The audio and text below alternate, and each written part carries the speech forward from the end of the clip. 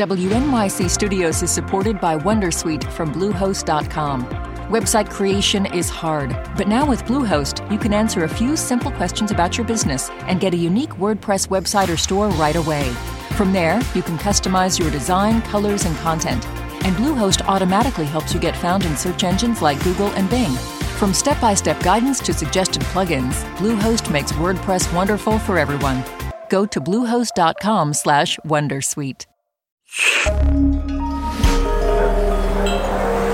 Listener supported.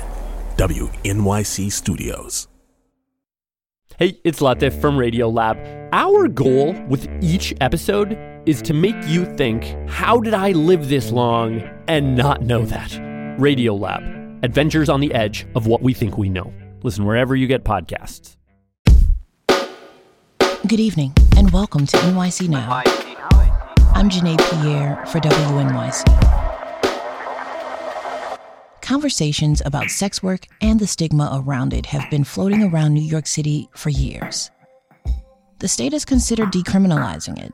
Some district attorneys have mostly stopped policing it, and now new legislation hopes to make life easier for New Yorkers participating in sex work. Councilmember Tiffany Cabán introduced the bill to protect sex workers' rights.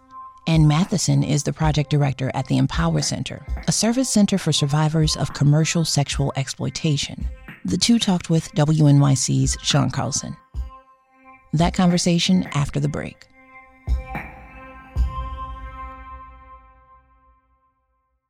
When you see actor Danielle Brooks on the red carpet at the Oscars, she will be in full glamour and in grief. I've been with Sophia for so long, and I just know, after the Oscars, that chapter is really done, and that saddens me.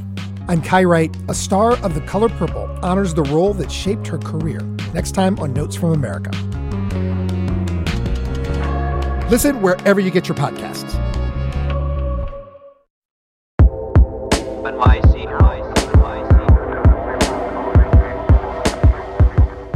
Councilmember, can you start by explaining to us what your bill hopes to accomplish? Yes. Well, just zooming out into a larger framework, right? New York City's economy doesn't work for everyone. And there are people who have been historically marginalized, oppressed, discriminated against, and then get driven into underground economies, right? And so what my bill aims to do is establish a number of protections to make things a little bit healthier, safer, and easier for folks. So it would establish a sex worker opportunity program and basically help sex workers who have been deplatformed by providing necessary funds that they need.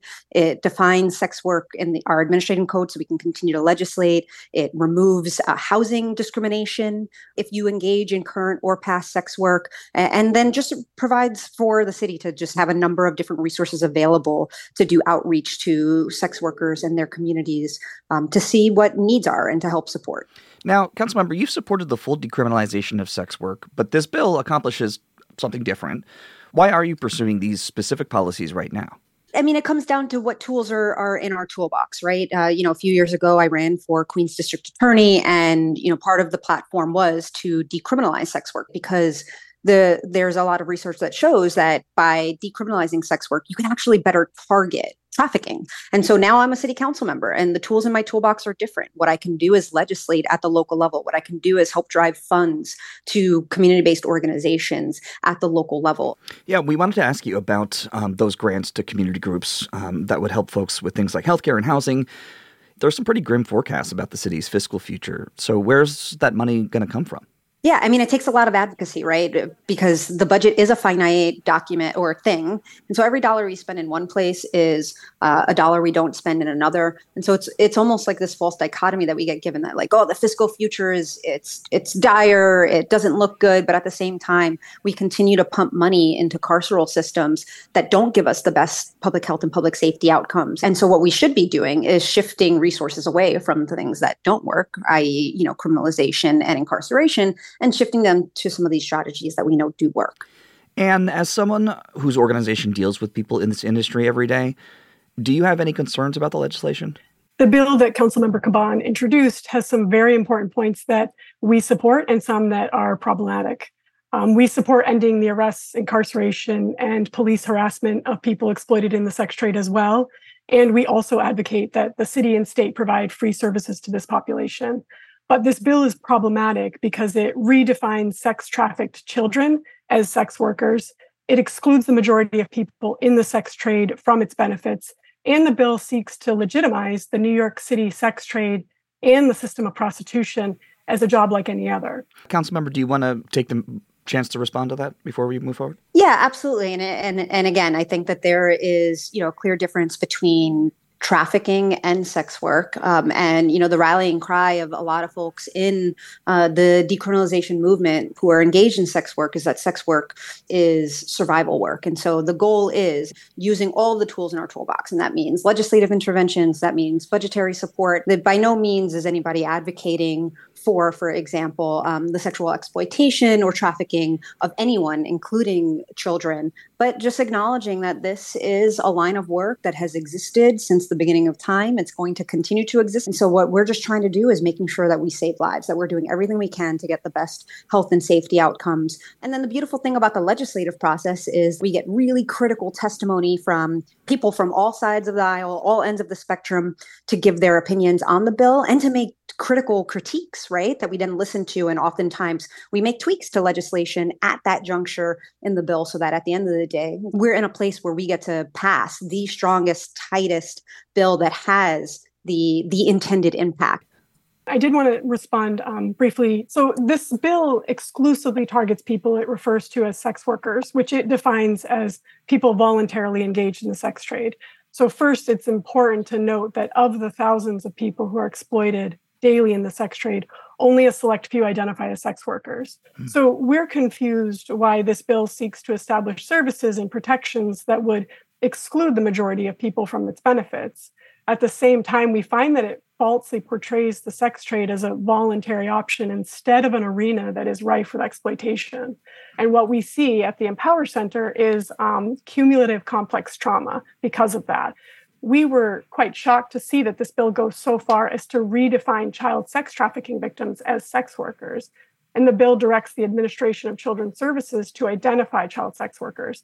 This would mean that New York City would consider sex trafficked children as workers in the sex trade. Using this language to describe child sex trafficking victims is not only in violation of New York State, federal, and international laws, but it minimizes the realities of child sex trafficking. Now, both of you have talked about this at length at this point, in that sex work impacts the most marginalized people, right? Like trans people, undocumented women. Councilmember Cabán, what do you think your legislation would do for marginalized New Yorkers? These bills would create stronger systems and protections that would help keep younger folks out of exploitative circumstances. And in places like Australia and New Zealand, governments have taken what is obviously a politically thorny issue and established smart, compassionate, evidence-based and human rights affirming legal frameworks around sex work. And so I think it's time for us to take a first step in that same direction. As we mentioned at the top, district attorneys in the city have mostly stopped prosecuting people for engaging in prostitution. And we have some numbers here. Between 2012 and last year, arrests went down by about 96% in New York City. So this question is to both of you, and you can start. Do you think that the shift speaks to a larger change in how the culture views people engaged in sex work? So we've actually, we are undertaking a prevalence study of sex trafficking in New York State right now. And the initial findings are showing that as a consequence of this shift toward full decriminalization, that trafficking has actually tripled in New York State in the year that law enforcement has taken this more hands-off approach to the issue. We are also hearing reports of increases in the numbers of teenage girls, primarily Black and brown girls, who are being sold in the sex trade. And that's because teenagers are the most easily controlled. The greatest profits can be made off of them. So these are some of the concerns that we have right now. And Councilmember, do you think prosecutors declining to prosecute these kinds of things speaks to a shift in how the culture views this work? I think it does. I think there is a shift on how people view the work, but also it is becoming a little less taboo to talk about sex work. And, before I was a council member, I was a public defender who many times represented criminalized sex workers in court. And what they found was, when they were doing their work, their survival sex work, that the criminalization and the decriminalization of only on the seller side, but not buyer side, created a lot of dangers, right? And so, not being able to vet their clients, but also while being criminalized, not being able to report to police when they are taken advantage of, when their wages or their pay is stolen. And so what you'll also see is people are more willing to gain access to different supports, whether it is the law enforcement community, whether it is the hospital setting and feeling safer to be able to report in those ways. And so there's a lot of work out there being done around, making sure that sex work is fully decriminalized as a way and a tool and a target for having more of a scalpel when going in and trying to actually go in and reduce trafficking that is occurring. That's New York City Councilmember Tiffany Cabán and Ane Matheison, project director at the Empower Center, talking with WNYC's Sean Carlson. Thanks for listening to NYC Now from WNYC. Catch us every weekday, 3 times a day. We'll be back tomorrow.